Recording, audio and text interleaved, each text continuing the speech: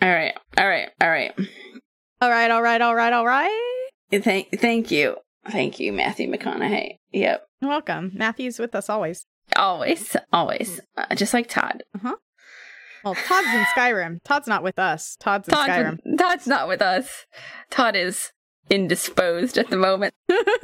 Permanently. That's probably what they tell people who come to visit him. That's probably what they tell people who come to visit the Bethesda offices. Hi, I have an appointment with Todd Howard. Todd Howard?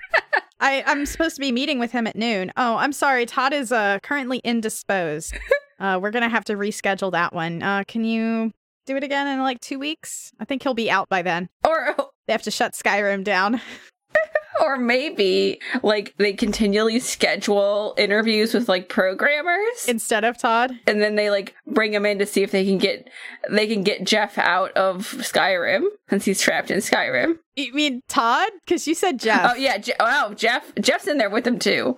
Jeff Kaplan's not actually real. So I Googled Jeff Kaplan PNG because I was trying to find something to make an emote to do that, like, cowboy thing. Yeah. And it kept giving me pictures of Billy's dad. So that was a thing that happened to me. That was funny in a fun roundabout way. Yeah. Oh my god. Okay.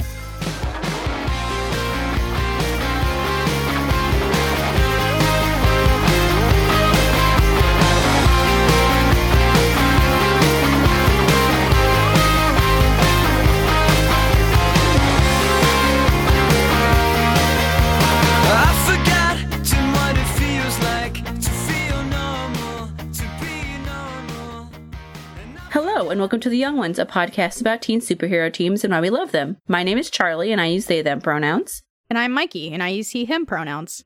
And this is episode 13. That's not an unlucky number, is it? I mean... I don't think so. No. Okay. We're also in our 4th episode now of Runaways.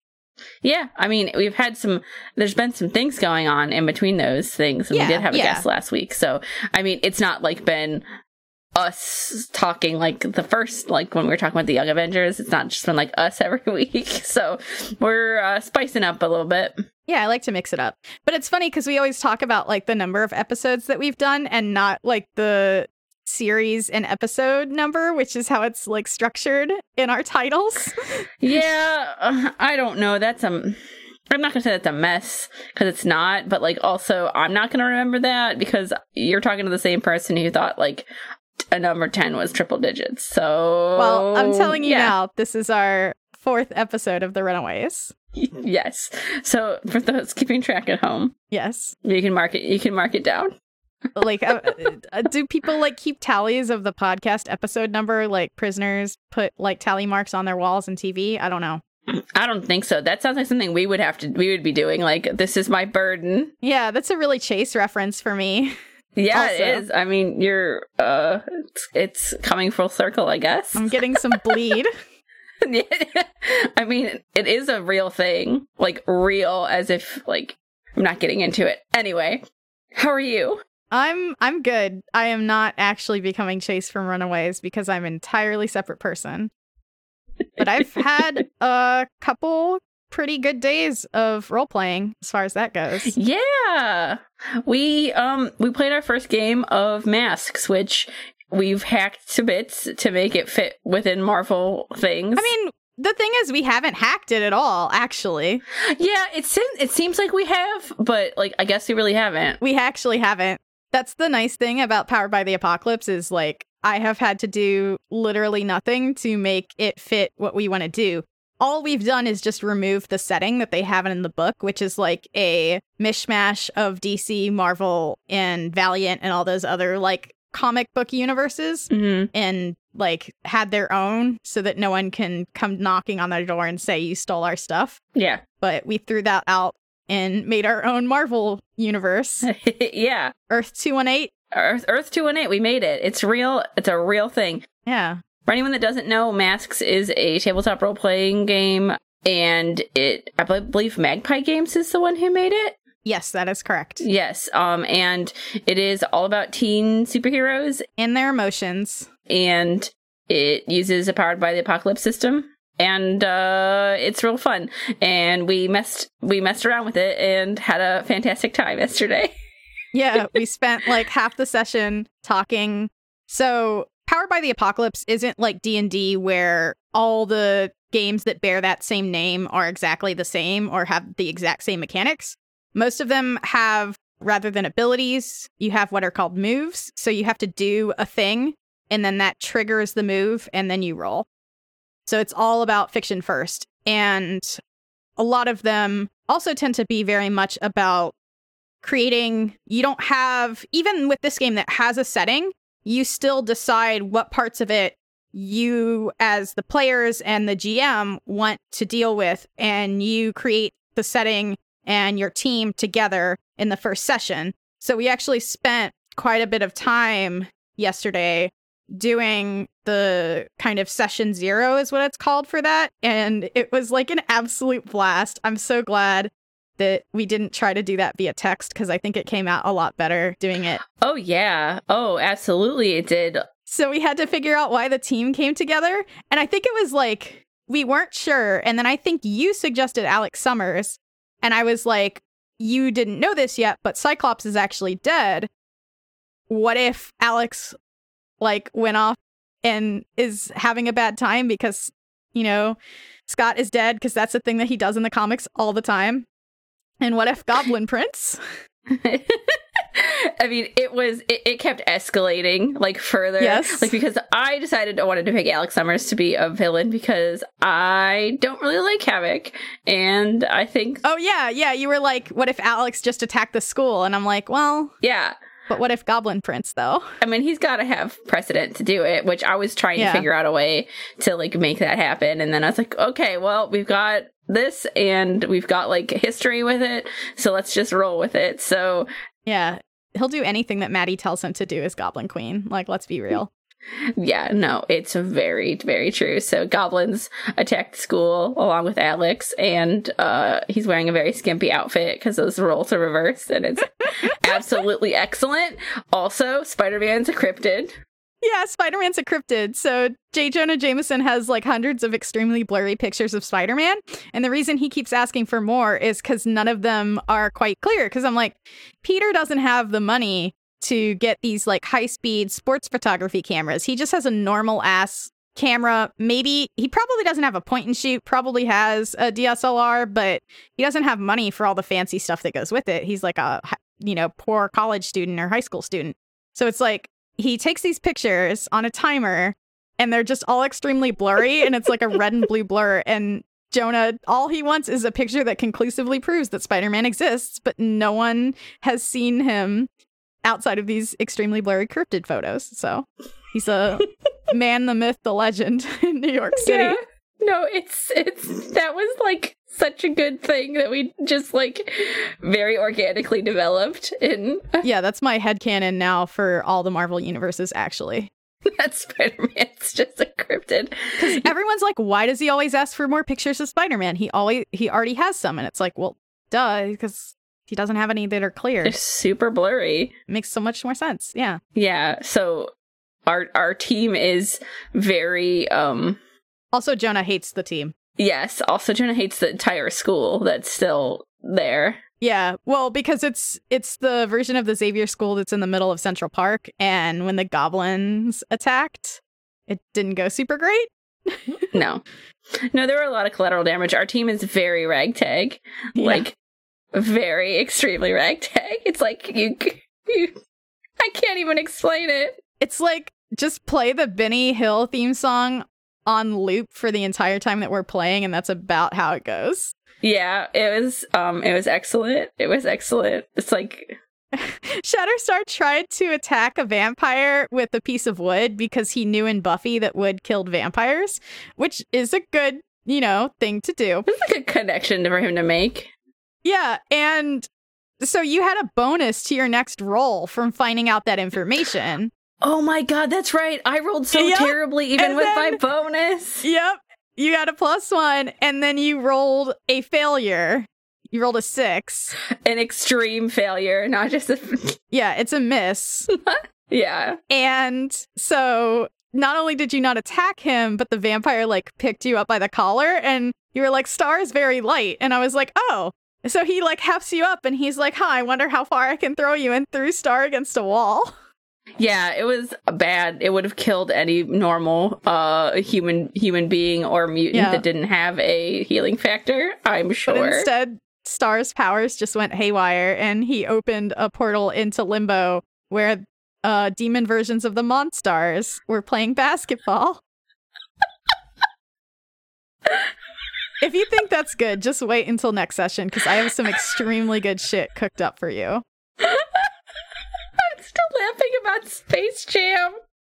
Because it's just like this weird coalesced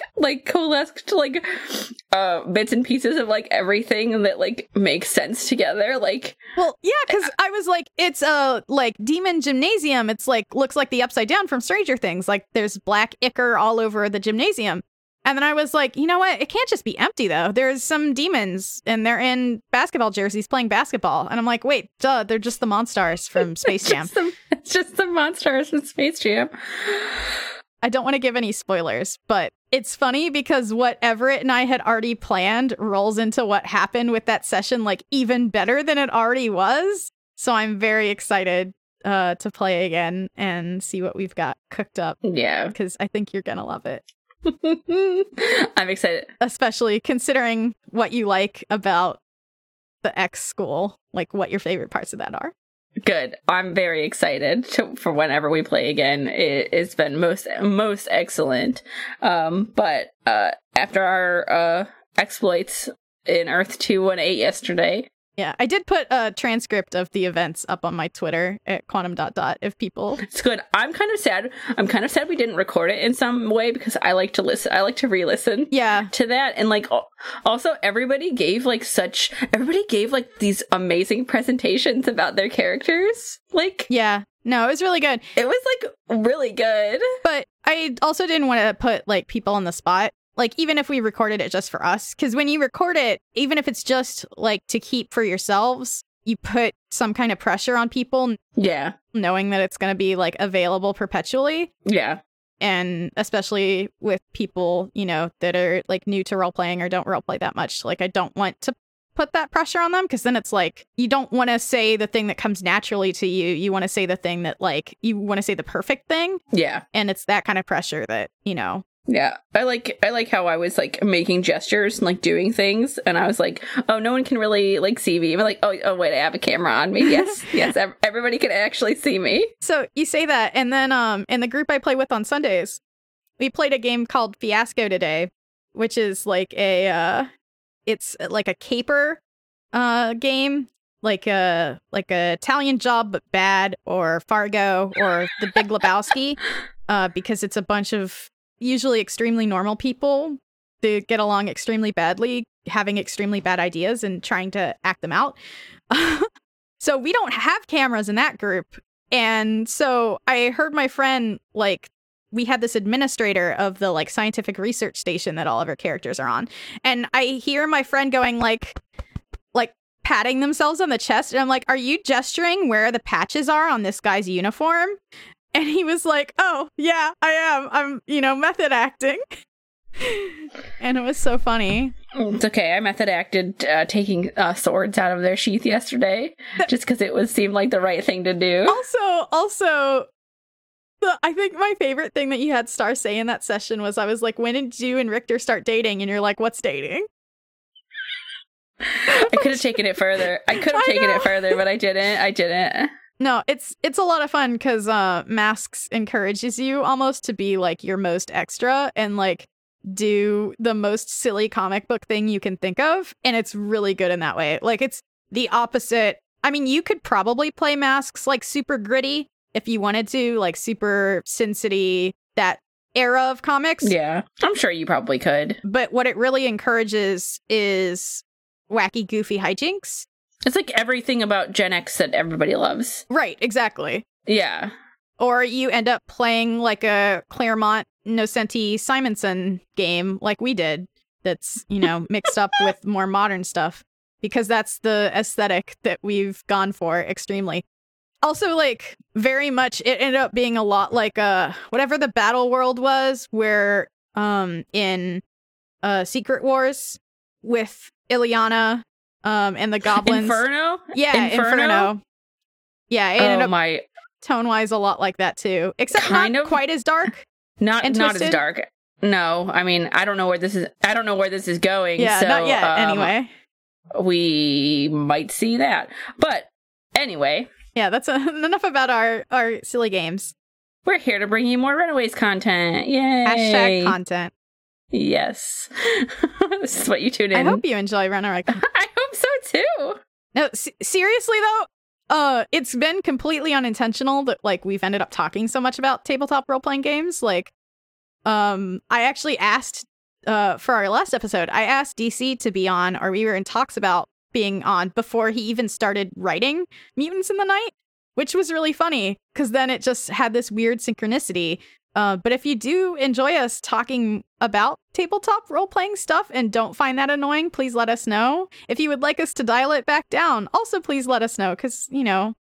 Yeah, it's a interesting intersection of, like, this and what I like and what Mikey likes and, like, also comics. So, yeah, like, it's just something that we enjoy. So if you'd like us to, like I said, tone it down, let us know. If you would like more content like this and other things associated, also please tell us. Yeah, I don't want to get too heavy into, like, spoilers, but we're starting to think of, like, what would be cool bonus content to have. So, like, that's, you know, why I specifically bring up that. Yeah.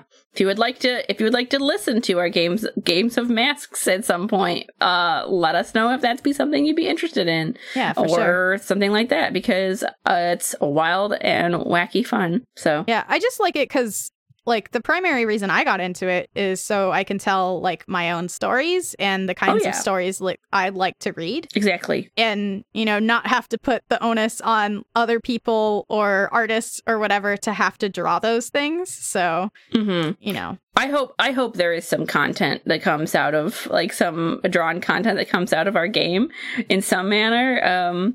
Because also, like, I was very much, like, having, like, a little secret laugh yesterday to myself that no one else could see, because everybody was in, like, their school uniforms at this, like, you're right. So it's like, I'm sure that Star doesn't even really fit in his that well. God, I missed a missed opportunity for everybody to describe how they're wearing their school uniforms, because that can tell you so much about a character. We have to go back into that. Yeah, like make a note, because honestly, I'll make a note. Because, like, that's part of why, like, Gen X is so good, because, like, Nathaniel's, like, super prim and proper, and then Quentin's just, like, well, Quentin in Gen X is, like, wearing a full-on, like, tuxedo, but Quentin in Wolverine and the X-Men wore, like, his blazer with the tie, like, untied, and, like, shorts and tube socks. Yeah. So, you know, like, he was very much that's Quentin. That is Quentin. Well, right. Like, you saw his progression in this in this Gen X, which was, like, chef's kiss excellent. So, yes. But speaking of Generation X, I'm gonna tie it back in. There you go. In these issues, so we're going to be talking about 7 and 8 today. We have a new colorist, but I will let Mikey talk about the creative team here. Yeah, so not only do we don't have a new colorist yet for issue 7, but what we do have is a new storyline, a new story arc. I actually forgot. So we've wrapped the first story arc of Runaways, which was Pride and Joy, which was issues 1 through 6. So today, with issue 7, we start Teenage Wasteland, which they have in this super cool reveal at the end of the issue, but I'm going to say it now ahead of time because that's how that works better for this format. So our creative team today is, once again, we have Brian K. Vaughan writing. Pencils are still by Adrian Alfona. Inks are by Craig Young. This issue has colors by Brian Reber. Okay, so next issue. Yeah, I think that's it. I was going to read letterers because it has, on my trade, it has literally everyone that's ever done the thing. That's true. Well, this is issue 7. So issue 7, we have, a different inker, but next issue we'll get into it a little bit further. The cover. Yeah, the cover. This cover is not by Joe Chen. No, it's not. This cover is by Adrian Alfona and Craig Young. It's the one in this volume 1, I think that, yeah, it's the one cover that is not done by, I guess, Josh. There's someone else that does some other covers, but it's one of the few covers that's not by Jo Chen, which is notable because she's like the style on most of them. Yeah, and this cover is just like a dragon, like some sort of dragon like print. Yeah. And Nico sitting in the middle of it. Yeah, like a extremely stylized dragon, like kind of a cross between like what I guess folks might call like a lunar dragon with the like, you know, kind of lion looking mouth. Yeah. And a more like Tolkien-esque like Western fantasy dragon with like the wings, but all super stylized. And Nico is like curled into its heart almost. Yeah. That's what I would say they were going for there. Yeah, and she's like looking at us, the reader. And she's all in red. She's like washed out in red because the dragon is red. Yes. On a black cover, which is, it's pretty striking, but I don't know that it has too much to do with the actual content of the issue. I don't think it does. Just gonna say that right now. And it's weird because both of our, as you might see on our cover art, that I will put on the MP3 when I upload the podcast, both of our covers this week are Nico-centric. So she gets 2 covers, whereas everyone else thus far is... I mean, there is some stuff going on with Nico in yeah, these. There's some like, stuff going on let's be honest. Like, if someone's gonna get a plot line, if we're gonna say the plot lines like center around somebody, like that definitely could be Nico. Yeah, no, absolutely. So we start off rather explosively. Well, I guess it'd be good to recap. So last issue, all the kids got away from their parents. They fought and they saved Molly. And they all loaded up into this van and headed out to Chase's, not the Batcave. The hostel is what he calls it, which is a collapsed mansion. That fell underground in a cave, basically. Yeah. And so they're all there, and they find out then that the Wilders have put out, and the rest of the Pride, but specifically the Wilders, call Alex Wilder, their son, and also kind of the erstwhile leader of the team.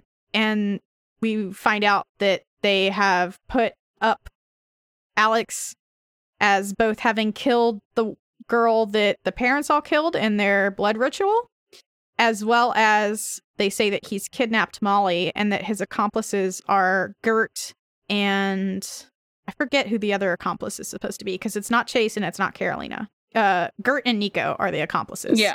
Yes. In the kidnapping of Molly Hayes, the supposed kidnapping. Yes, which didn't actually happen. So, currently on the team, we have Alex Wilder, Nico Minoru, Gertrude Yorks, Chase Stein, Gertrude's pet raptor from the future, Old Lace, and Carolina Dean, who is kind of an alien? Is an alien, not even kind of. Is an alien, for sure. Is an alien, and Molly Hayes, who is, we just figured out, is a mutant. Yes, her powers... Or her X gene has activated. Mm-hmm. Her parents didn't know she was a mutant because I guess they got a bad version of a mutant test, but as we talked about a couple weeks ago, it might not even be that it's a bad version of a mutant test. It could just be like, it's just garbage that people like the purifier sell. Yeah, it's like garbage science, yeah. Which I would highly think that's probably what it is. Yeah. But we do open rather explosively because we have, this is Mr. Dean, who has apparently arrived back from New York after his wife left him there. In his... I can't describe this as anything else but like some sort of weird bondage outfit. Yeah. And he's screaming, where is my child? And also, where is she? Where is she? Those are good Batman impressions. Thank you. Thank you. And like he got little swirly lights, and he's freaking out because Carolina's gone. Yep. Bad time. Yeah, bad time. And like is that it's not his hair, right? No. In the back there is no. Why is that even on there? Listen, it's a very important tradition that they have this weird hair that comes off their masks. Probably, maybe, I don't know. All right, you tried to make it sound convincing. I am not convinced. Oh, also, this is the Minoru residence. We're still at our, 24 thing. So I think 2 days of time have passed. Yeah. Mm-hmm. It is currently 10:55 p.m. And he's freaking out. And Chase's dad basically tells him... His fist is getting all swirly. Yeah, and Chase's dad tells him to calm down, and that doesn't go well because Mr. Dean, blasts him, and... With rainbow power. Everybody's having an extremely bad time. Can you imagine being heterosexual and having rainbow powers? I can't. That should be illegal. I'm just thinking about it now. It's, very, very funny just thinking about it. Yeah, no, it is funny. I can't. I thought you were going to ask me for a second, can you imagine being heterosexual? And I was going to say, absolutely not. I cannot. Okay. Nothing against anyone of any sexuality here. I just, I can't even excuse it with being Frank and Leslie Dean are allies because they're horrible people. So, no. They're bad. They're bad people. No. Anyhow, it seems like Alex's dad has the role of just basically telling everybody to shut up and do what he says. Yeah. That's what I'm gathering from this. Yeah. I'm also just thinking of clearly they probably grew up on some alien colony and have learned to control it. But can you imagine being just in a completely real sense, the amount of bullying you would get if you were a normal human child that had rainbow powers? Oh, yeah. Yeah. That's kind of where I'm coming at that from. Not how dare, to be clear. Because rainbows are good for anyone. Anyone can wear rainbows. It's just, That's true. Bullying. It's just, yeah, absolutely. Bullying bad. Rainbows good. Yes, it goes without saying. But it's Mr. Dean's freaking out because Caroline is gone and no one's really telling him what's going on except for his wife. He is literally doing the Bane thing. Yeah, he's yelling. He's ripping his mask off and just belittling everybody. And the Minorus tell him that they'll send him back to his godforsaken planetoid if he keeps breaking things. And then Mr. Wilder says, we're all adults here. Let's start acting like it. Basically breaks it down that the kids have run away. They have the abstract. They saw the rite of blood, which is... Yeah. I mean, it is what it sounds like. That's definitely for sure. And they have the book, so the abstract, and... They have a copy of it. They don't have the only one. Yes. So at least they had enough forethought to make multiple copies of this book. Make a copy, exactly. And also they might know the planets for their Nextwave. Nextwave in 2 words, by the way. Not one word with, Boom Boom and Bloodstone and, that whole 9 yards. It's the Nextwave, not Nextwave. Want to be clear on that. Thank you for clarifying, Mikey. You're welcome. Also, who would that sounds ominous also. Yeah, it's not great. And also, they're all just bickering. They're all just bickering back and forth adults do. Yeah. Well, if your family hadn't let them pick up the decoder ring, then we wouldn't be in this mess in the first place. Yeah, exactly. And then, so... They're having this all, and then Mrs. Dean goes, don't you dare try to pin this on me, you 2-bit kingpin wannabe. I'll rip your tongue out of your throat, and then Mr. Wilder says, be still, women. It will take months to decipher the sacred text, even for a prodigy like Alex. What the fuck? What the fuck? No, the words in his mouth don't really correlate with... All of them. They're all just, they hate each other. It's extremely clear. Also, Mr. Wilder in general seems like... He talks like a bad crime movie from the, 1950s. Yeah, he really does. In the sense that his dialogue is extremely out of time. Yes. No one talks like that. It's And he's being put as... He's positioned as the actual supervillain here. Yeah, he is... Well, I think he's positioned himself as the leader. Yeah, it's true. And then his wife... We're seeing a little bit more of her this time, but she is definitely it's almost like they're good cop, bad copping them now. Yeah. Because she's the one's slow down, let's start at the beginning. Then Mrs. Wilder pulls up the TV report that says, we've convinced everyone that Alex is the one that did all of this and not, like no one could figure out that we sacrificed this girl. To which Frank Dean is like, wait, you framed your own son? Yeah, like he's actually seems like he's like kind of horrified by that.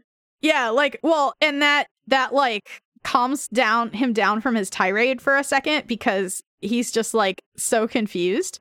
Yeah. And to which Mr. Wilder says, desperate times, Mr. Dean. For added measure, Alex has also been implicated in the kidnapping of the Hayes girl.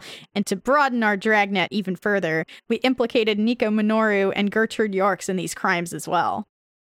And he has a question and says, but what about my child?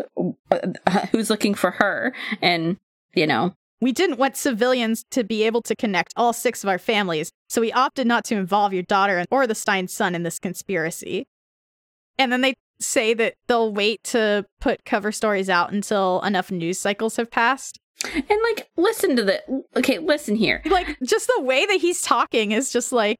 They also have a conversation in the next panel about how, like, what are the kids gonna do? They can't go to the cops. We own the cops. Like, everybody's completely leaving out the fact that there are actual superheroes in this universe. Well, it's LA. Like, nobody... I know, but it's so funny. That's the thing. That's the entire reason this is allowed to happen is because the West Coast Avengers were here for, like, 5 seconds and then left. So, like, they're not filling the gap. It's funny because then that becomes the whole point of the end of Secret War, is that they take all the superheroes that are registered and assign a team. Civil War, sorry. Assign a team to each state, so there's no, like, lack of coverage, so to speak, because of stuff like this happening. So, like, it does have a real place in the Marvel Universe in that, like, there just aren't heroes out here. Also, there's more to it, as we'll find out, but, like, they're not being on the ground superheroes. It allows a reason for this to be occurring. Yeah. Also, though, not only do they talk about that, but then they go into, like, how much time do we have? Chase took the Fistigons, which are the most powerful gauntlets ever made. First of all, that seems like a very broad statement to make because what are you comparing that to? A Nintendo Power Glove? Like, I don't... You'd have to, right? That seems like the closest thing, approximation. Yeah, people don't go around making super powerful gauntlets. Like, this isn't fucking, like, D&D. Like, I don't... And then they're like, that's nothing. We have this genetically engineered raptor that Gert's just running around with. And then they're like, what about Nico? She took the Staff of One, which even Dormammu trembles in fear of. And it's like, maybe you're realizing right now that having these things just out there and assuming that it would be fine, like, you're the problem, not these things. I mean, they're not realizing anything. Right. They're basically just saying how we can't trust our kids. This is like an extremely tilted, like, PTA meeting. Yeah, extremely tilted. Like, tilted not in the angry sense, but, like, in the topsy-turvy sense. Yes. They're just not that terminology. Yeah. They're just not, and we leave them as Alex's dad is basically like, there's nothing more dangerous than, like, children with ideals. Yeah. Like, also, what? To point out, so Mrs. Wilder says to them, we're probably no different than the ridiculous supervillains they see on the evening news. And then Frank Dean says, but we are different. We're heroes. We've dedicated our lives to making this world a better place for these kids. And, like, they really sincerely do believe that they're superheroes. But yet... Sipping on that Kool-Aid. But yet Mr. Wilder is sitting here giving, like, Dr. Doom-esque proclamations. It's like... Exactly. Wow. Mind blown. I'm doing that gif from Tim and Eric right now. I mean, that's kind of how it is. Yeah. But we leave them because we go to... They also bring up the fact that someone wrote a letter and says that they'll always be loyal to the Pride, but none of them... Yeah, there's a mole. Yeah. Or something of the sort. But they can't really wait for the mole to reveal themselves. Mm-mm. That's too long. Also, they're talking about their children plotting to overthrow them, which is not, again, if you're a superhero... Nobody plots to overthrow you. They, like, foil your attempts at, that's... They foil you meddling kids. Yeah, well, it's, like, that's not how superheroes talk. Like, this is a world with superheroes. Do you not, basically... I mean, they're not self-aware. They're not self-aware enough to understand this. Yeah, the adults are not genre savvy. No. The kids definitely are, though. The kids definitely are. Speaking of the kids... We actually cut back to the kids because we end up back at the hostel. And Molly is laughing very hard, and that comes out of the cave. Because she's put a hat on Old Lace and is writing her. Old Lace and has, like, a little scarf on her, too. And Old Lace just looks, like, so annoyed, but she's putting up with it. So clearly... Yeah, I mean, come on. Understandable. Yeah. So Old Lace it's just a hilarious look. No, it's very good. And Alex basically tells Molly to get off the dinosaur because she's going to get hurt. Yeah, and... Which probably isn't true, honestly. And she's saying, like, freaking every 5 seconds. Alex also says, stop saying that word. You can use different words. And then Molly goes, Arsenic tells me I can use any words I want because my mom and dad aren't here. Yeah, and Alex says, well, first of all, her name is Gertrude, not Arsenic. And secondly, and I don't like Gert's line here at all. Oh, it's so bad. It's not great. I wrote it in quotation marks and put like 5 question marks after and underlined it. That's how Gert refers to Gertrude as her slave name. To Alex. Gert is like that super like a performative woke person. I couldn't have said it better myself. Like they change exactly how she does that in the show.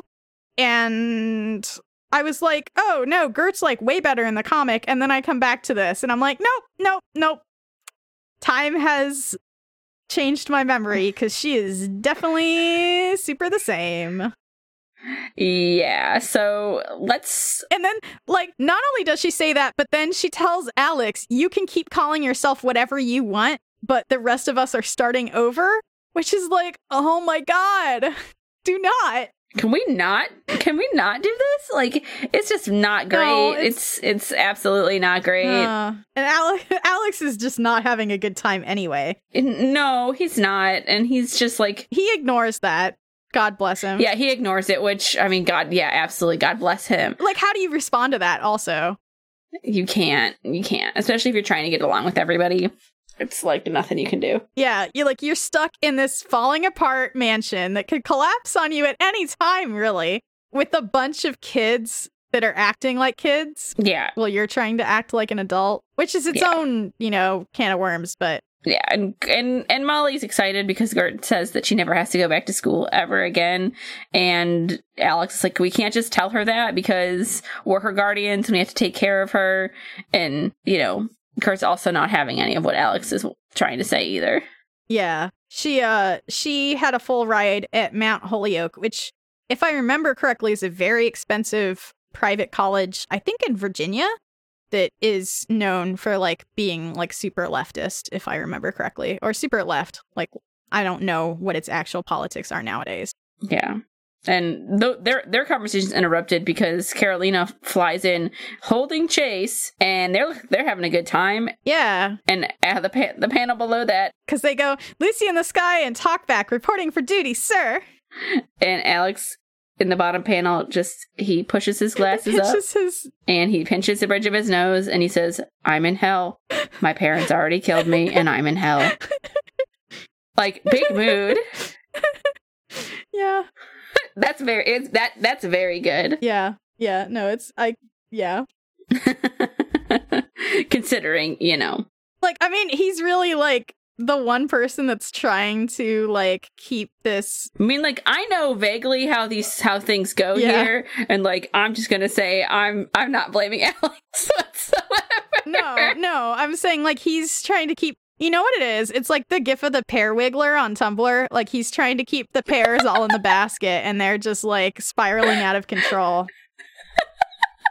Why'd you have to mention the pear wiggler? Because it was the first thing I could think of. Because, like, calling things a circus is, like, kind of shitty. So I wanted to use some better terminology, so pear wiggler.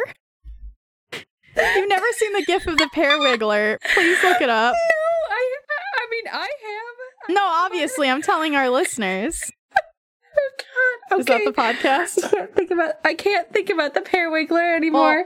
Okay, no more Pear Wiggler. I'm probably gonna post the gif of the Pear Wiggler on the Twitter. I'm not gonna lie. Please do. Oh my god. Just do it and be like the episode is wiggling into shape or something. I don't know. Dear Lord. So Chase, and speaking of Dear Lord, Chase asks Alex, "How's the code breaking going, brother?"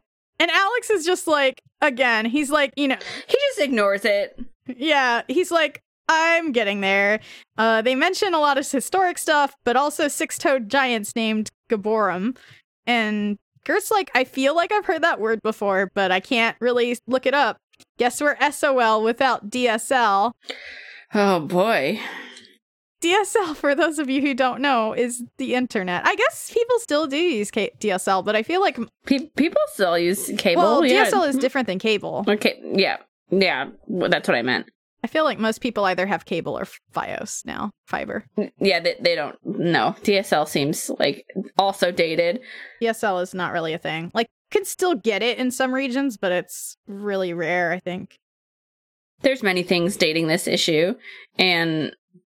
Chase says they went and made sure that they were hidden because he stole some plates off of a Honda Civic and put them on his van. He's like, it always works in true crime movies or true crime books, whatever.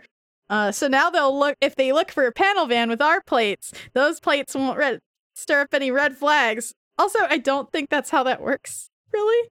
No, I'm pretty sure that isn't how it works. And I mean, you can steal plates, but if they really suspect you that much, then they're gonna see that the plates are not registered to the same kind of car as what you're driving. Yeah, and that will be suspicious in and of itself. Yeah. Oh, well. Chase is, Yeah, Chase went out to do something good, and he didn't do something good. Yeah, they call him a dim bulb again. As Gert says. Which is a little not... Yeah. Yeah, he's trying his best. That's also not great. Like, he's just being who he is, and that's... Yeah, it's like he learned everything that he thinks he knows about crime from television and books, which, isn't... There's worse ways. Yeah, right? Like, he reads and he watches things, which is more than I can say for some people. Exactly. And so that's definitely not going to work, but they also realize that Carolina is not as bright and sparkly as she usually is. Yeah. They think she loses some of her intensity at night. And Chase describes her as a giant solar-powered calculator and worse with numbers. And then, so they have a little bit of a bickering, to which Gert disgustedly says, sexual tension. Gross. Gross, yeah. Absolutely. And Nico comes in and says that someone took her staff, or her staff is gone. Chase calls it a creepy magic wand. Yeah, I mean, it kind of is, right? And Alex thinks that it probably just maybe went back inside of her, which, I mean, is what happened. Yeah, Nico says it feels like I have something in my eye, but instead of my eye, it's in my soul, which is, like, super edgy, but also, like, it's probably uncomfortable, because... Yeah. He suggests that she reabsorbed it, which seems like the most likely thing to have happened. Which is still bad. And Old Lace is, like, side-eyeing hardcore in the next panel. Yeah, because, Molly says, can you guys make out later, please? I'm freaking starving. And yeah, Old Lace is probably also very hungry. Yeah, she's like a carnivorous raptor. And Alex tries to say that food can wait, but like I don't think any of these kids have eaten since they ran away, so probably not. Yeah, I don't think they've eaten like for at least 7 hours, because the last time they were in someone's house was like 3 a.m. Yeah, it's been a while. And they were busy looking for the Dakota ring and the will and stuff, not food. Yeah, and they can't really go buy anything because their ATM cards can be tracked as well as their credit cards. Which is funny because you don't call it ATM cards anymore. It's a debit card. Not really. It's a debit card. This is 2003, Mikey. So they have $19 in cash. And Chase says, are you kidding? We can buy so much stuff at the Circle A. At the Circle A for $19, which is actually pretty true when they sell like a feast. They sell like Polar Pops for 99 cents. So you can probably buy like tons of stuff at the convenience store. Yeah, you get like a bunch of snacks and shit. I mean, you don't get something that's super nutritious, but it can... yeah, you can get food. Yeah. Like a burrito at 7-Eleven costs like what, like $2? And this is nowadays. Yeah, you can get a whole bunch of stuff. So they end up going and tell Molly she's got to stay there with Gert, so... They aren't going to let Chase go alone after the license plate fiasco. Yeah, so they end up going Sons, Molly and Gert and Old Lace to the Circle A. Yeah.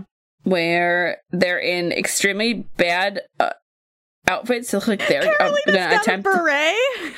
Yeah, they look like they're going to attempt to rob the place, to be fair. Yeah. Which is funny because Nico says, I don't know, Alex. These disguises make us look like politically correct, multi-ethnic gangs that only rob people in bad TV shows.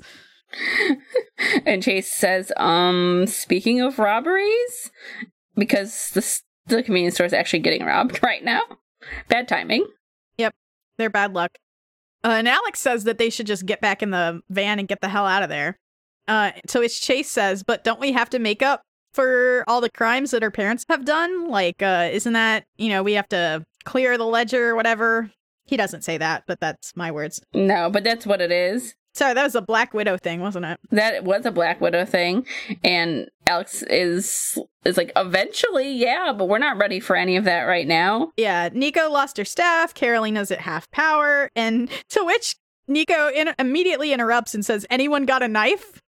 And Alex is just like, what the fuck? Yeah, and Chase whips his knife out and it's like... He's got a switchblade. Never leave home. Never leave home without it. Okay. I mean... To be fair, it looks less like a switchblade and more like a multi-tool. It's a multi-tool. Which could be super useful because you have all the things on them. I have like 3 of them. Yeah. I leave home without them now because I got tired of taking it off every time I had to go to the airport. That's me. But Nico takes it and cuts her arm and summons the staff of 1 that does, in fact, come out of her chest. Yeah. I mean, it's like super hardcore and edgy, but, gets the job done. I mean, she didn't put it there, so it's whatever. I mean, it's like horrible magic that just kind of happens, so. Yes, and she says it kind of tickled that time, which is funny. It's funny, but also disturbing. Oh, yeah. What are you gonna do? It's magic. Yeah, so these people are holding up the store, and the clerk behind the counter has a shotgun. Or what I presume is a shotgun that's smoking because she just shot this one guy square in the chest, but he totally doesn't even flinch. It doesn't work, So something's going on there. Yeah, that seems bad. And then Carolina shoots a burst of energy through the wall and says... Destroying it. Sorry about your window. I was just trying to blind the bad guys. And then Alex says that he's putting them all under citizen's arrest, which is really funny because it's like, and who are you, Gomer Pyle? Like, and the burglar. No, they're not burglars. They're actual robbers because they're not burgling something. They're actually robbing. It says it's the power pack. What's the difference? Okay, so when you get burgled, you are not home. Okay. When you're, like, if someone breaks into your home when you're not there, that's a burglary. Okay. When someone robs you, they usually, like, it's like assault or, like, up? your home. Yeah, it's something like that. So, like, robbery is a worse crime than a burglary. I see. Yes, so there you go. Because you have to threaten human life. Exactly. Good to know. Exactly. Now you know. This is such an informative podcast. For me as well as for the others. More you know. Thank you. But yeah, it's not the power pack. It's not the power pack. Nobody knows who the power pack is on the Runaways, by the way. Yeah, which is also funny. Yeah. And Alex is just Nico... ducking and covering and telling Nico to magic. Yeah, magic. And then she says, I'm on it, and points her staff and says, freeze again. And instead of them freezing, a bunch of pelicans just come out of nowhere. Yeah, she unleashes a bunch of pelicans out of the end of her staff. And Carolina's like, pelicans? And she's like, I don't know, that didn't happen last time. Also, the robber says he yells my piece when he drops his gun, which is a little weird. Yeah, kind of. Like some lingo, I guess. All of their lingo out of a bad crime movie. Yeah, and Alex yells at Carolina to get the cashier out of there and looks at Chase, who is like brandishing his knife against one of these robbers, and it's like, really? Yeah, he's Because they make the mistake of telling him to subdue him, and Chase still has his knife in his hand, so that's how he's going to try. She takes that as, I guess I'm going to threaten someone with a knife then. Yeah. So they also appear to have, like, super strength or something, because... They do. The Pelicans are, like, sitting in a row, which is really funny for a visual. Like, they're sitting in a row in the aisle. No, these Pelicans are amazing. Yeah, and watching and squawking anxiously as this person hurls Alex backwards across the Circle A. Oh, that's familiar. And Nico is super distressed. Yeah, Nico's really distressed, and everybody, like the robbers, are like, "Well, we have to go now because." Yeah, they say, "Let's blow already." Oh my god! Using somebody's name, Topher, bad name. Sorry to any Tophers out there. Yeah, Charlie apparently has a grudge against you. I'm sorry. First Christopher's, now Tophers. Like, geez. It wasn't Christopher's. It was Greg. Was that? I feel like there was a Christopher that we were like, sorry to any Christophers out there. It was definitely Greg. When I think of Topher, I think of Topher Grace, which makes you think about Spider-Man 3, and makes you think about how bad that movie was. I failed to see the connection, but anyway. They're gonna leave, and Chase says, "Move, and I'll cut your stupid head off." Like you really would, Chase. This is like, come on, a big switchblade too. Like, yeah, it looks, yeah, it's bigger. Like at least a 3-inch, probably a 5-inch actually. 5-inch blade. Yeah, and Nico attends to Alex, who says, like, "Am I the only person in LA who doesn't have superpowers?" And they took off so Carolina comes back, and the other two that she tried to subdue took off at the speed of light after, throwing Alex across the wall. So that seems bad. And Chase says, "Yeah, these jerkholes must be mutants or cyborgs and then he unmasks the guy who had the knife up to, and it ends up being a kid with a nice 2003 eyebrow ring. Yeah, and some, like, long sideburns and kind of, like, a mullet. Like, a 2003 mullet. And he said, I please don't hurt me. I've never wanted to be a part of this. My mom and dad forced me to. And Alex, that's enough for Alex to just not even skip a beat and put his hand out and say, "Then welcome to the club." And then we get the spread of the title of the arc, Teenage Wasteland, across the bottom. Yes. Chase also looks super suspicious. Yeah, he does, but that ends issue 7. So, we're just gonna say this to this kid. Let's you're gonna join our club. That's fine. Everything's fine. Yeah, pretty much. Like, we'll find out what the other members think in a second here, but yeah. So we move on to issue number 8. So this is it. This is the time. We have our writer still Brian K. Vaughan. Pencils are still Adrian Alfona. Inks are, for this issue, again done by Craig Young, and Christina Strain is finally joining us as the colorist. Yay! Christina! Friend of the show. But also, like, literally, it's nice in the trade because I can flip from one to the other, and you immediately see, like, this is not me standing Christina Strain, like, just because, but I think it's immediately apparent the different depth of color that she gives, even just Topher's face. Oh, absolutely. Absolutely. It's so much more dynamic. I don't have anything against Brian Reber, perfectly good colors, but I just don't think it was, like, as dynamic as it needed to be for this book. Yeah, no, I agree. And, like, it is literally, like, night and day. And this is when Adrian Alfona's pencils really start to shine, because that level of dynamic and, like, they're brighter, the colors, I feel like, too, so they, like, pop off the page, and these characters feel more alive. Like, even, like, there's, like, almost no highlights in Topher's hair in, like, issue 7 is, like, maybe, like, 3 tones total. It's, like, much more highlighted. No, it looks real here. Yeah. Yeah, it looks good. Yeah. It looks really good. Yeah, so I love it. I'm so glad. Because Adrian Alfona's pencils also, like, they're really good pencils, but they're not the kind that really, like, they're very thin. So when the colors are flat, like, or, like, more flat, it makes everything else look flat, yeah. Right. It's worse. Yeah, whereas, like, it really, like, highlights and makes his pencils come alive when Christina Strain starts coloring. So that's my thoughts there. Our cover, though, is once again by Joe Chen. Like I said, it's before it's Nico. They're getting a little bit more dynamic as we go forward here. Yeah, I think so. I love this cover personally. So it's Nico with her hands in the air. Like, it's hard to tell whether she's like dancing or falling or what, but she's in an all black dress with the sleeves and the bottom of the skirt kind of frayed. And she's got crow feathers that are all through the air as like crows fall behind her or fly behind her. And it's a really cool cover. Yeah, it's really great. Because, like Charlie said, these are some Nico-centric issues. Yeah, as we're going to see, because we start back where we where we left off. So Topher is standing up against the soda machine and making me want soda right now. And it's funny because there's little feathers everywhere, and there's feathers on the cover, which is probably totally unintentional. Is this like also a very beautifully rendered like soda fountain? I'm just going to tell you that right now. I never thought I would hear the phrase beautifully rendered soda fountain in my life, but here we are.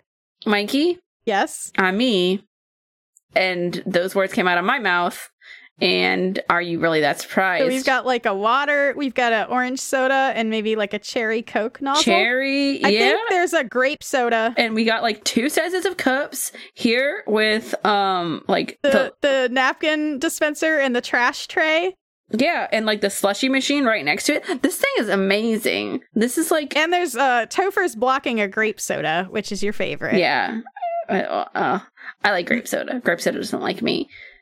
There's also a snack that's hanging out in the corner of the frame that's called a Chunky Funky Monkey, I believe. Or Funky Funky Monkey. Something like that. Something like that. But no, this soda fountain is beautifully rendered and colored, and props to everybody involved. I'm so glad that we just spent like 5 minutes talking about that soda machine. The boy has an eyebrow ring. I'm not a fan. No, it's bad. Carolina is a fan, though, because, so he asks, are you guys like superheroes, like the Avengers? And Carolina immediately says yes. Chase says no. Alex says sort of. Nico says we gotta get out of here. So we've got, the four options here. Yeah, we're gonna be super incarcerated. And I just really love that the Pelicans are all still here. It's really great. Yeah, they're also looking very happy. They're very happy. Yeah, I love it. And we've also got a lovingly rendered coffee machine in the background. Like, things are like everything's like really like, because I'm telling you, the reason I shout out about the background details in Adrian Alfona's pencil so often is because he's so good at making this space feel real. Like, oh yeah, absolutely. Oh yeah, like this is a real convenience store. Yeah, that's why I talk about like the arcade. Also, I don't know if Adrian Alfona really likes convenience stores or just happens to get tasked with drawing them a lot. Because so this happens, and then there's also in Miss Marvel, the Circle K is where her friend hangs out at and works. So they go there a lot. So I don't know if Adrian Alfona is really into convenience stores, is a secret convenience store fanatic, please let us know at youngonescast@gmail.com. Because that is wonderful, and I think that's great. Oh, sorry, it's Funky Chicken is the name of the snacks. And then there's a instead of a Kraft dinner, we've got a Daft dinner. And there's like a Pringles, but it's got whiskers and a cat nose on it instead. Again, just wonderful. Would buy more Pringles if they looked like that. Daft dinner sounds like a bad plan, though. But Chase is going to steal it anyway. Yeah, they're going to go, so they're scooping everything up because they have to get out of here. And Topher explains his name is Topher, although we knew that. Yeah. And Chase immediately says, "Well, we got to go back to the hideout." And also, who said that he could come back to my hideout? Yeah, I mean, I'm kind of with Chase here on this one. Yeah, I don't know why there's you just don't take random kids home from the convenience store. Yeah, also, just totally saying, so he's got and Topher's got a whole story here. And Chase is like, this guy tried to rob the Circle A at gunpoint, and Topher's like, my parents, they're evil. And Carolina's like, that, it's just like us. And Chase is like, he's just saying that. Like, anyone can say that. And Nico says, look into his eyes, and you can see that he's telling the truth. We've been through the same stuff. All right. That's great. Sounds fake. Sounds fake, but okay. They're gonna take Topher back with them, and Nico grabs his arm. The Pelicans want to come too. They're following Chase out of the convenience store.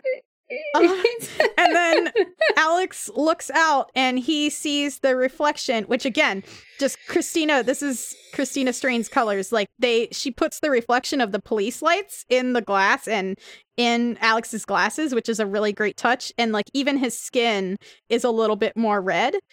And he says, 5-0, everybody West Wing. And then one of the Pelicans is like leaning out from beside him, looking extremely worried and concerned. That's the other thing. I love how Adrian Alphona draws creatures. Like, it's so good. Like, Old Lace and the Pelicans here. I think even the Pelican has like a little bit of like a red police siren highlight on like its bill or something. This Pelican is they want to come too. I want to put a screenshot of this Pelican. Please do. And they're gonna go, and like Nico knows what Alex is talking about, so they grab him. And I don't know what West Wing is in his like lingo. Nico knows. Yeah, Nico says that Topher's gonna have to learn Alex if he wants to run with them. And then Topher's just like, wait, your parents are evil too? And Alex tells her to give Topher the Cliff Notes version of what's going on. And Topher has this entire story, we don't have it yet, but, you know, Nico says, you know, our parents are evil, we ran away, they framed us for a murder, we didn't commit, and they're using their powers and weapons, you know, to fight back. Also another cool little thing is Carolina's powers like reflect on the pavement like an oil slick here, which is also really cool. Yeah. Just little touches. Yeah, Topher says, wow, you're like a junior version of the A-Team. And Chase says, what's an A-Team? I'm really surprised he didn't know that reference, actually. He doesn't know that. Yeah, I'm really surprised he, of all people, doesn't know that reference. And then Topher apologizes for having more retro interest than normal teens and asks how old they are. And seems weird. Yeah, and so Carolina's like, well, Bruiser's the youngest. Arsenic is 14 or 15, and Alex's sister Grim and I are all 16. And then Topher's like, oh, word, same. Same here. Same here. Same. Weird. That's funny. Hello, fellow teens. Yeah. Yeah, it's like, come on. And then we learn that Chase is the oldest.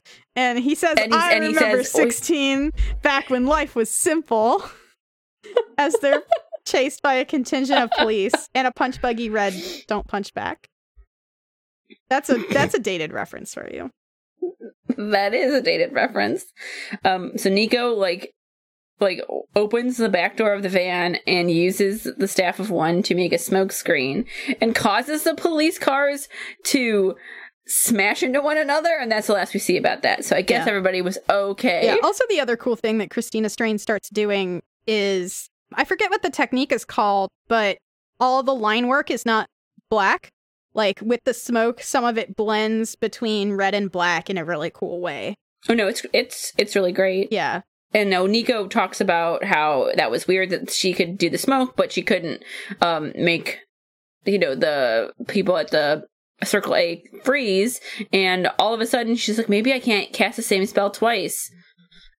I don't know how she just pulled that out of thin air, but... like, weird, I guess. Yeah, how weird. And Carolina keeps spilling more information on them all. Yeah, she's being like an info dump, so I'm not gonna... Well, and Topher then... So after she kind of tells Topher what's up with them, she's like, so what's your story? And he's like... He says that his parents worked for a power company in Sacramento. There was an accident, and then it turned them super fast and strong, but also like messed with their brains. And then they got fired because they were too unstable for work, so they just started robbing stores. And Nico's like, wow, they didn't even get workers' comp? Dang. Just like, yeah. I don't know. This seems like an incongruous thing. Yeah, and Topher says if I didn't help them, that they would kill me, and I'm so confused, and they're confused, and I'm so worried about them. And it's like, wait, why are you worried for them? They're evil. Like, Like, the way that he's talking is, like, awfully suspicious. Red flags, red flags. Yeah, and they're like, don't worry, Toph, you could crash at our place until the heat dies down, and we'll help you find your mom and dad first thing tomorrow morning. It's like they teach you in first grade. If you ever lose your parents in a public place, just stay calm. They're bound to turn up soon. And then we get a super ominous, like, pull back from the camera as we see the people that are presumably his parents backlit by streetlights. Again, on, like, the same highway, like, overpass. Yeah. Almost that Old Lace was on. Well, I guess this one doesn't have bushes, but same kind of, like, effect. It's relatively the same. And after that, we cut back to the Wilder residence at 2:13 a.m., where Mrs. Wilder has a bundt cake. That she found on her porch. Don't take strange bundt cakes inside, kids. Yeah, they might have knives. Who knows? It's inside, yeah, or be poison. We just don't know. In the Wilder residence, we also see that Mr. Wilder has, like, an Oracle-style, like, command center, like, in his basement. And he's doing, like, the anime, like, finger-propped, like, thinking pose. Yeah, no, totally superheroes. Totally superheroes here. 100% superhero. 100% superheroes. Yeah, and no. Mrs. Wilder laughs at the silly humans that surround them because they say that Alex is in their prayers, and she's like, I forget what kind of people we're surrounded by. But Mr. Wilder's also got a nice present that he found, which is surveillance camera. The Pride's operative in robbery/homicide sent them in surveillance footage that has Alex on it. And, you know, everything's, like, kind of, like, illuminated in this green color. Yeah. The Pelicans are also on frame on the security camera, which is funny. Oh, it's such a funny running gag. I love it. Yeah. And, you know, they found Alex, and, like, obviously Mr. Wilder talks about there being operatives everywhere, and, like, they thought they're surprised that they're still in California. Yeah. They're not halfway to Canada by now. And Mr. Wilder calls the thieves new players. How dare they rob our stores in our city? This is ours. If the children have opted to start playing Crime Fighter, it's more imperative than ever that we find them quickly before some 2-bit hood makes an example out of them. So, I guess we're left to presume that they still want their kids back in some capacity. I guess. But they're also like, we'll murder them if we have a chance. I don't know what's going on here. Yeah, it's extremely unclear. I mean, not unclear in motive, but I guess like and what I know that they'll do, but like what they really want. So yeah, we're not there yet. We don't know what that is yet. I think the kids are also, the parents are also like, I think they are unsure of, you know, because they have some Nextwave that they had, and the kids were a big part of that. And, you know, now it's all kind of gone haywire. And, you know, I can't imagine that putting them up as suspects in this, like, kidnapping and murder is gonna, like, that's not the thing that normally makes people like you. It's not gonna ingratiate, it's not gonna ingratiate your kids to you. That's for damn sure. They still want them to come back? I don't know. Not gonna happen. Unlikely. We flip back to the hostel about 20 minutes later, at 2:24 a.m., where everybody's showing Topher around because he's the new member of the team. Yeah. Everybody knows that runaway Topher. Yeah, I loved him on the show. He was so good. Charlie, the salt is real. So he comes and he's like, wow, this place is so cool. And Nico's got a cute little smile on her face. She's got some feelings there.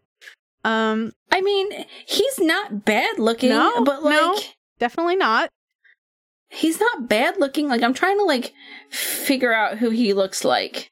Like, who does he really look like? I don't know. Like, I don't know. He's an anomaly. He does kind of look like a boy band kind of guy, I guess.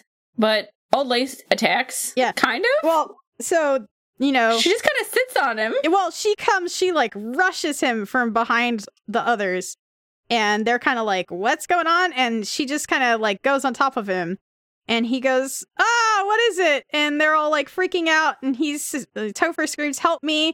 And Old Lace just looks like, look at her face there. She's just like, really? You brought this man, you brought this boy to my house, and I have to deal with it. And, but for some reason, Old Lace isn't listening to her thoughts, because Gert is telling Old Lace to get off of him. And Old Lace is just looking more and more annoyed. Chase is trying to shove her off of this and it's not working. No, it's not. And she's just like so frustrated. Chase goes, she's too heavy to budge. And someone says, maybe for you, Wimpster, off panel. And then it's Molly. And she just hoists Old Lace up and says, Old Lace, play nice. And throws her in. Well, she keeps her up. No, she doesn't throw her. She just sets her down next to her. Yeah. Yeah. It's Molly just treats Old Lace as if she's a giant cat, which is hilarious to me, because that's the same thing you do with a cat that like was on something that you didn't want it to be on. Is it's like, just no, pick it get off. Yeah, right. Yeah. It's so funny. And then she says, she just likes roughhousing. Isn't that right, you big silly head? And okay. And then she calls out Topher's eyebrow ring and asks if he's in a band. Yeah, he's very confused that they have a dinosaur. And he asks, what are you? Rudest question, please, ever. And so she goes, I'm a mutant, but not a bad one like Magneto, a good one like Doop and the X-Statics. And when I grow up, I'm going to join the X-Men and get married to Wolverine, so you better not act prejudiced around me, Kay? We're getting like some X-Statics references in this comic book. We learned that she had a Doop plushie not only because she liked Doop, but because she was actually, he is her favorite mutant, which is super cute, I think. That is buck wild. But we also are in 2013 and we're in 2003, so also accurate. And then he says, of course not. Some of my best friends are mutants. And Gert says, oh, brother, in the background. Yeah, Molly's like, really? And then Gert's like, oh, geez.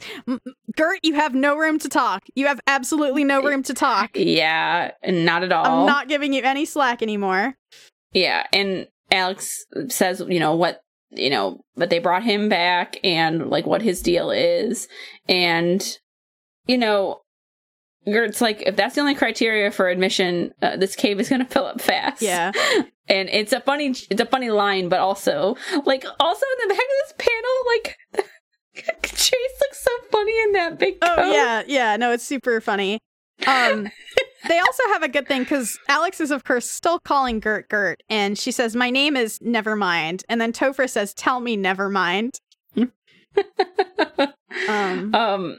And, they're gonna, like, Nico's like, I'll give you a tour. And Alex says, I think I'll join you. And Nico turns around with this face, like, side-eyeing Alex. And it's like, that's okay, Alex. I've got it. And then Chase is like, told you this was a bad idea, bro. Gert is also very unimpressed by New Kid, perpetually. Yeah, also, same. But, Carolina asks that they don't, like, really mention if Topher asks that she's an alien, just say, that she's a mutant if he asks about her powers. Yeah, and they're like, but why? We'll always accept you, Carolina. And she's like, I just don't want to tell him, okay? Just leave me alone. Yeah, just don't. I would ask you to do one thing. And then she kind of storms off and says, forget it, it's late, I'm going to bed. And Molly says, man, this is just like the real world, only real. It's so... Man, these references, man. Yeah. So this is like, there's something, I forget what it was, that's like, talks about like pop culture references in your books. Like, the timely ones are always going to feel weird. And like, I think it's especially a problem with like nerdy stuff. Yeah. Because it wants to seem like in with the kids. But it's also like, your references might not even land with your target audience. Like, it's a way of making yourself seem more like the kids. But then you come and read this like over 10, almost 15 years later. No, it literally is 15 years later. It's 15 years later, You'd have to go look up on, if you never watched The Real World, even if you were alive at the time. And there are people that have never seen one episode of The Real World or don't even know what that show is. I have not seen a single episode, but that's because I didn't have cable at the time. I watched Big Brother from time to time. Yeah, I mean, those are two different eras. Like that, like the real world was the progenitor of the reality television. Oh, yeah. No, I know that we enjoy now. Yeah. Enjoy. I don't enjoy it. Scare quotes. Well, we enjoy it if it's like Mojo World and Shatterstar and all that. That's a version that I can get behind. Yeah, but he's not enjoying it. Well, yeah. So, yeah. I get what you mean, though. But anyway, we go through this haunted mansion. Yeah, Nico leads Topher down this cracked hallway to this empty bedroom, which is actually kind of cool looking. It's rad. It's kind of nice. Yeah, the bed looks real nice. At least it's a 4-poster canopy bed with like purple sheets and a purple canopy and purple wallpaper and like a purple plush chair. And a bunch of these old antique pictures on the wall. Yeah, so he's kind of like, wow, you have this whole room to yourself, Sister Grimm. And she says, you can call me Nico because it's a little weird, all these guys that I don't know calling me sister. And which, is fair. And she, raises her hand up to like put her hair behind her ears. And he says, Nico, you're bleeding. Did my parents hurt you? And he's just like, no, this is nothing. I just cut myself. And before that, she says, there's an infinite number of rooms, but I like this one the best, except for all the old dead white guys staring at me. And he's like, why? You doing something in here that you don't want them to see? And she puts her hair behind her head as she says, wouldn't you like to know, with this kind of like coy expression on her face. So. Yeah. And, after he sees the cut on her arm and brings it to attention, she says it's complicated about that. And then he like launches into this like, it's okay, I totally understand. Some people just have to deal with the pain. And she's like, oh my God, no, just no. It's because I have a magical staff trapped inside my body that's only activated by drawing my blood. The end. Yeah.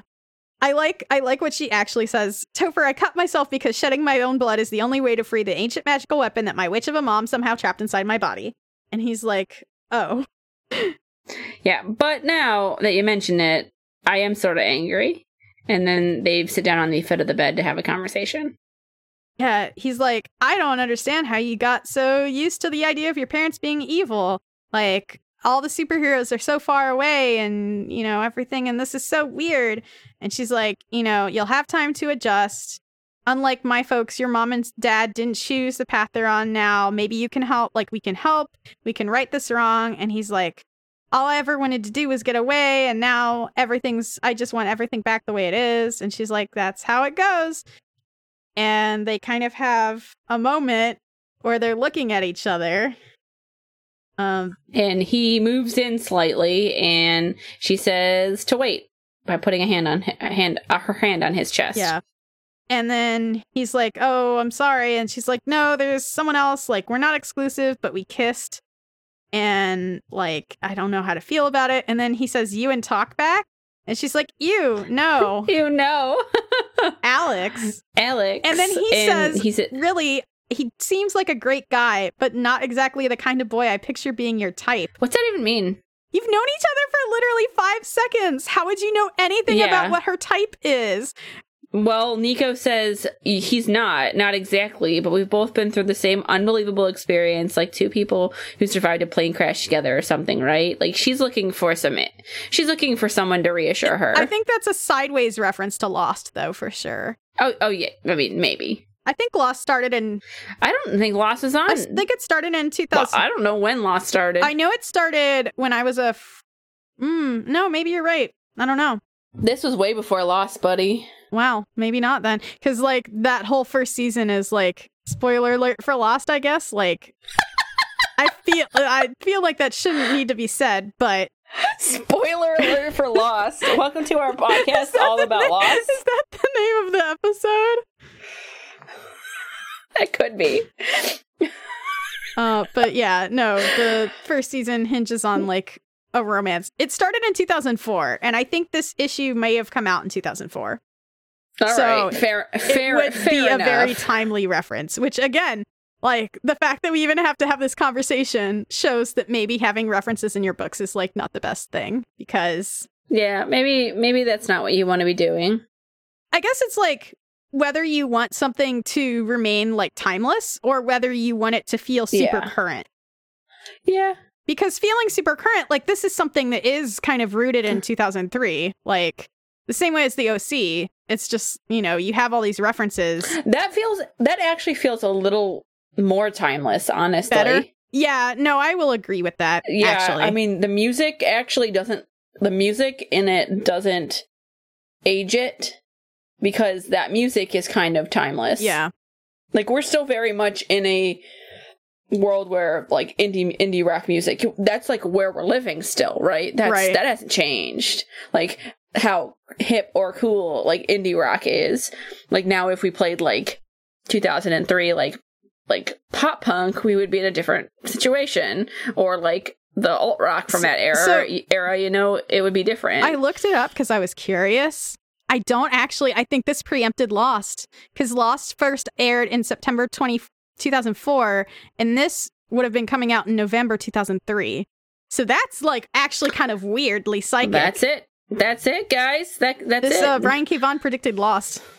Or maybe he, because I know that he is, like, vaguely, and was at the time in the entertainment industry, maybe he knew someone that knew J.J. Abrams that knew that wasn't down the pipe. Maybe. Or there was hype about it. I don't actually know. Who knows? Maybe it was in, like, TV Guide, which again is like... But... like, that was how you found out about TV, was like, oh, hey, it's on the TV Guide at the grocery store. Or... It's on the TV Guide at the grocery store. I mean, that was how you found out about these shows that were coming out back when the internet was not something that reminds me of something somebody sent to me, and it's like a text post, and it's like me on a date, and it's like what do we do now? You just order food from this food book, like a menu. That is what, like, a Shatterstar would call it, though. Oh, that's exactly why it got sent to me. It was like Richter and Shatterstar's first date. Good, great. That was what it was posited to me as. But no, I don't. You just order food from this food book. Okay, I don't want to make it seem like we didn't have the internet back in 2003, but, like, I still had dial-up until, like, 2006. It wasn't the same. Yeah, it wasn't as ubiquitous as it is nowadays, for sure. No. Anyway, back to these two's train wreck. They're gazing at each other, basically. She's like, there aren't a lot of guys who understand, and he's like, well, for what it's worth, there's one more now. And she's like, thanks, but no. She's like, but I still can't kiss you. And then he says, don't be afraid, and just kisses her. Gross. Bad. Yeah, bad. And then it's like she's looking upset. I mean, I would be. And she's looking wide-eyed at him still, and then she raises her hand, and then she's like she looks like disgusted and scared also, which is, it's just, yeah. And so we get a slow pan, like, across, and one of the portraits has someone else's eyes behind it. And Alex has been watching this entire thing, and he just whispers no into his fist as he recoils, which is even grosser! Yeah. Oh! Bad also. Mikey, it's okay. It'll be okay. Sorry. I'm actually not the person who should be telling you that it'll be okay, because I'm not any better. Alex and Topher, please stop. Boys, stop being gross. Teen boys in this comic. Boys, stop being gross. Boys, stop being gross. Yeah, I mean, it's entirely in genre, but it's just like, yeah, no, definitely. Poor Nico, indeed. She's surrounded by all these people that keep telling her they know what's best for her, and she just wants to just be left alone and smooch someone consensually.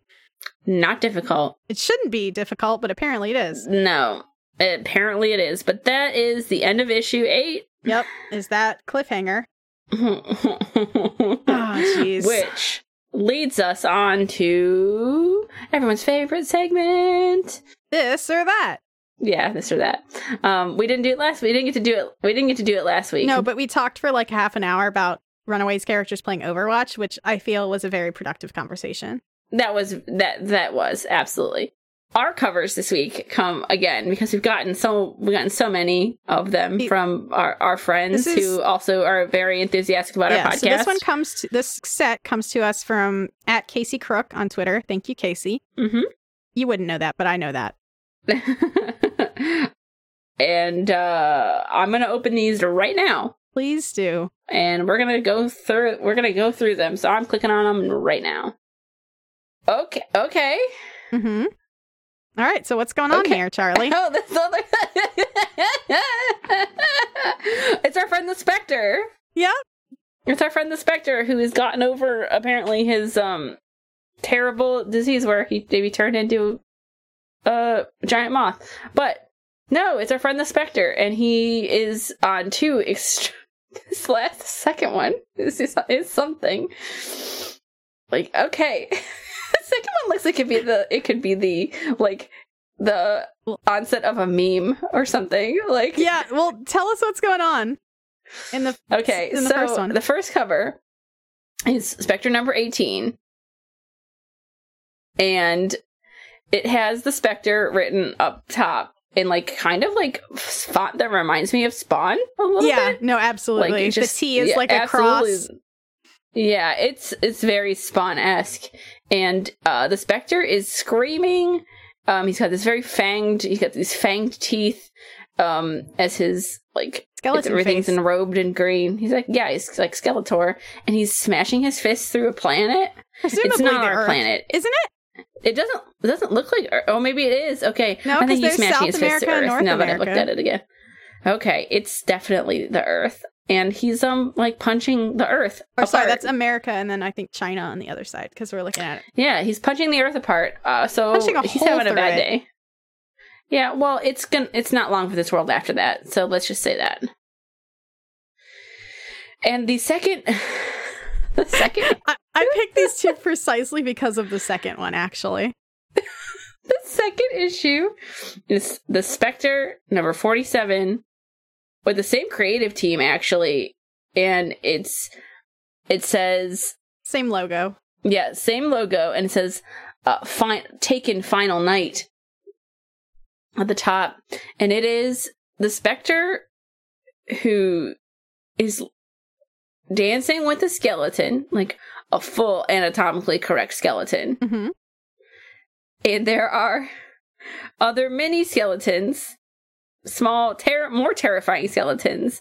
Below them, there are three. One is playing a violin. One is playing a tiny drum, like you'd have like the little drummer boy play. And then one is like having a good old jazz time. Doot. Yeah, dooting while having a good old jazz time on the trumpet over here. They're in a graveyard, and they're in a graveyard. With lightning in the background. Yeah. They're like doing a tango, also.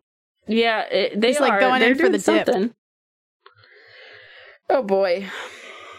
So, what's going on in this first one? Do you think? What is our friend the Spectre, who I think we decided like can turn into large creatures? Yeah. Like he's like the crow, except he turns into like different weird things. I don't think I saw his scary skeleton face the first time, so I'm just going to say that like maybe he's been cursed. Or what if he turned into Skeletor, like he watched too much TV and like.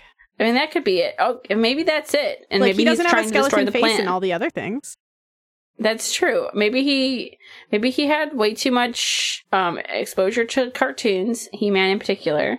He had the flu took on the and, form, like, was a little dazed and took on the form of a skeleton and can't watch any more TV, so he's destroying the Earth because that's rational. He's also probably losing his mind.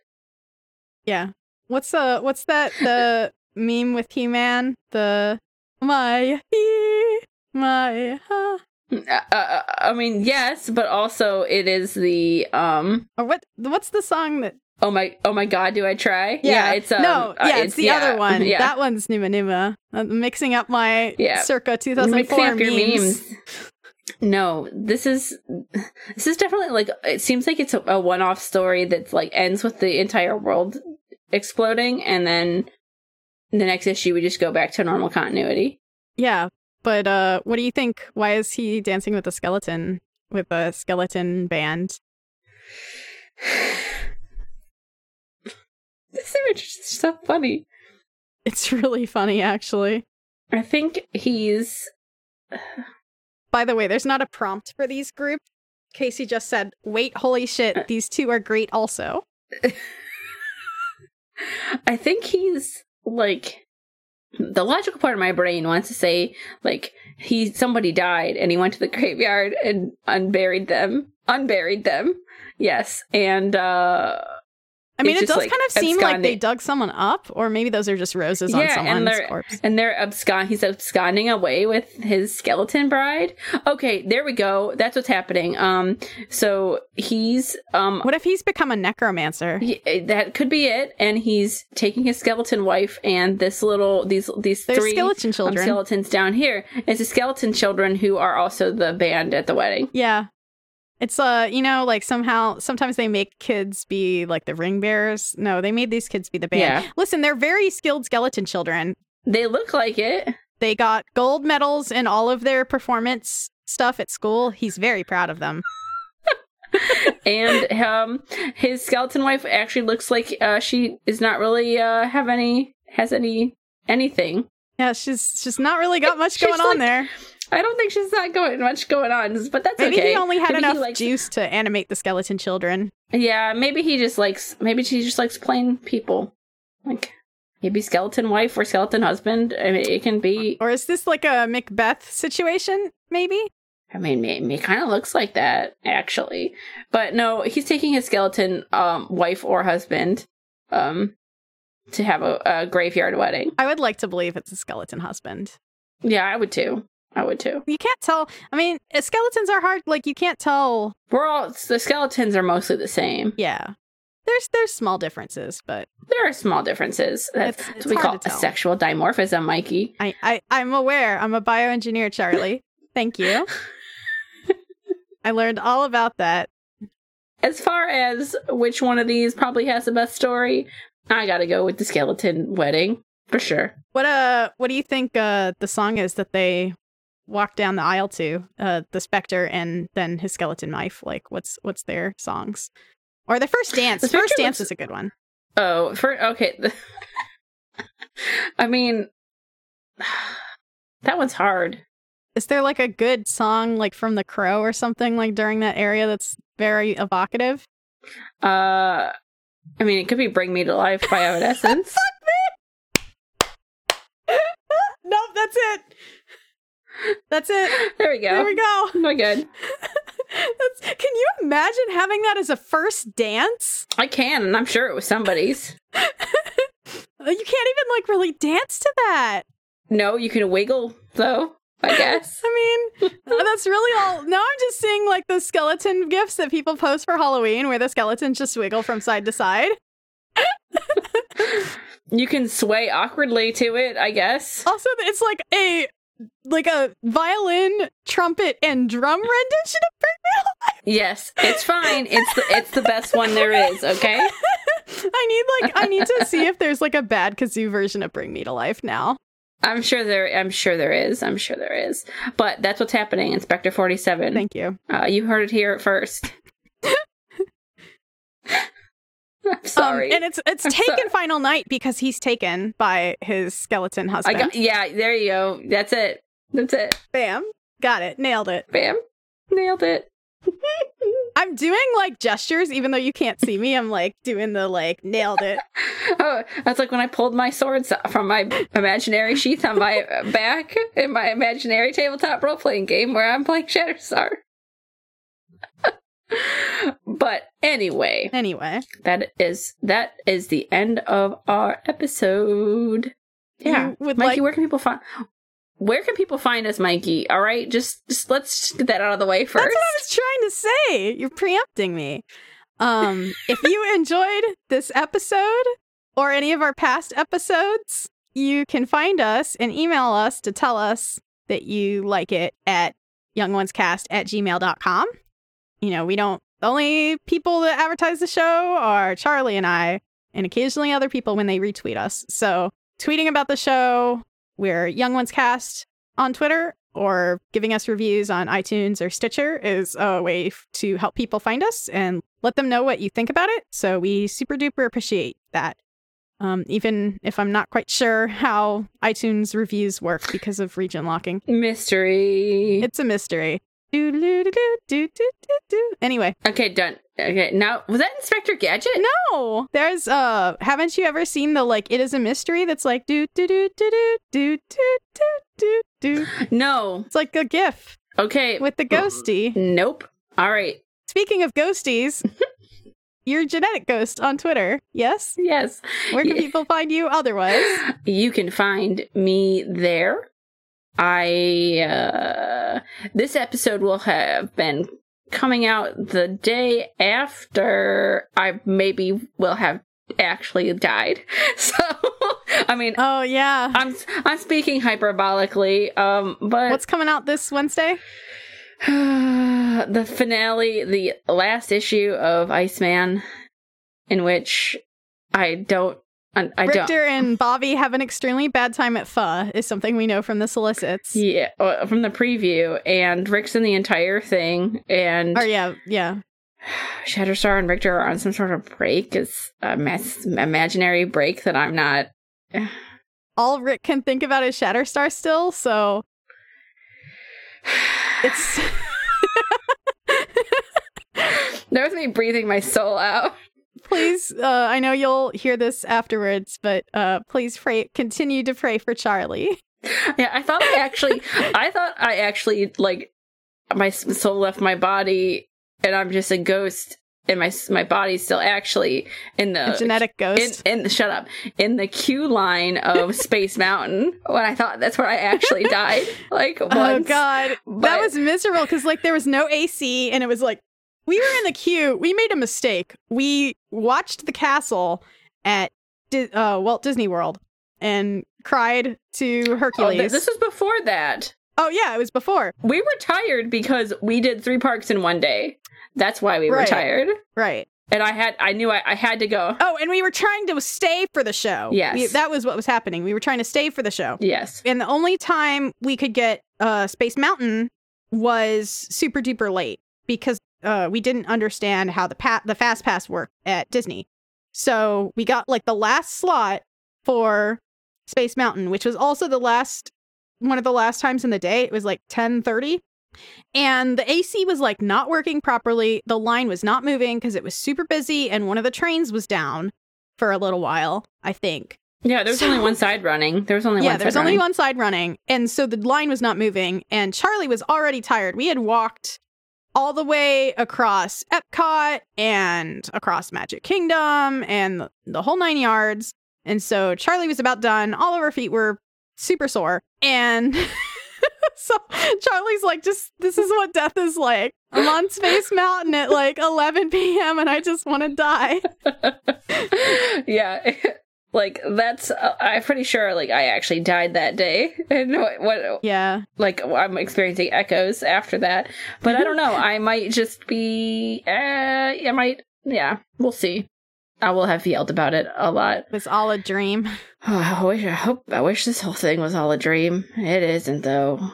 Nightmare. It's, I mean, we'll see how it just goes. Like really. Yeah, I do kind of want to talk about, not like I have a podcast on it, but like a lot of the writing in that preview like really bugged me. Let's talk about it next week. Yeah, after it comes out. I'll have a lot to say. I'm sure I'll have a lot to say about it. So we'll talk about it next week. But anyway, you can find me at Genetic Ghost on Twitter. For now. I will maybe have died. You can follow my actual ghost there. Where I talk about comic books and the like. Where can people find you on the internet, Mikey? You can find me at quantum ... on Twitter, where I talk about comic books and role-playing and writing and game design and also streaming. I've had a whole week. I wasn't able to stream this week, and I'm super sorry for the episode being out late. We had some technical issues with the recording, like being out of sync, which is not on us. And then I had to take my entire apartment apart this week and move literally all of my furniture. I'm still sore for people to come in and work on my apartment. So I was like working in my bed and eating in my bed. I hated it. It was bad. But hopefully that will all be over soon. And hopefully I will have no more issues. Otherwise I'll punch Zencaster in the throat. Much like Captain America would punch the Red Skull. Yes. In the best of all possible worlds. Yes. So that's where you can find me. I also stream at twitch.tv/quantumdot. You can also find me and my work at quantumdot.tumblr.com. I'm planning to get a fancy adult URL for that soon. But that's where you can find me currently and where all my links live at. So yeah, that's me. Yeah. So yeah, I don't got flame on now. No. But everybody have a wonderful day and bye. Yeah. Hope you too can find your skeleton lover like the Spectre. Bye. Bye, everybody.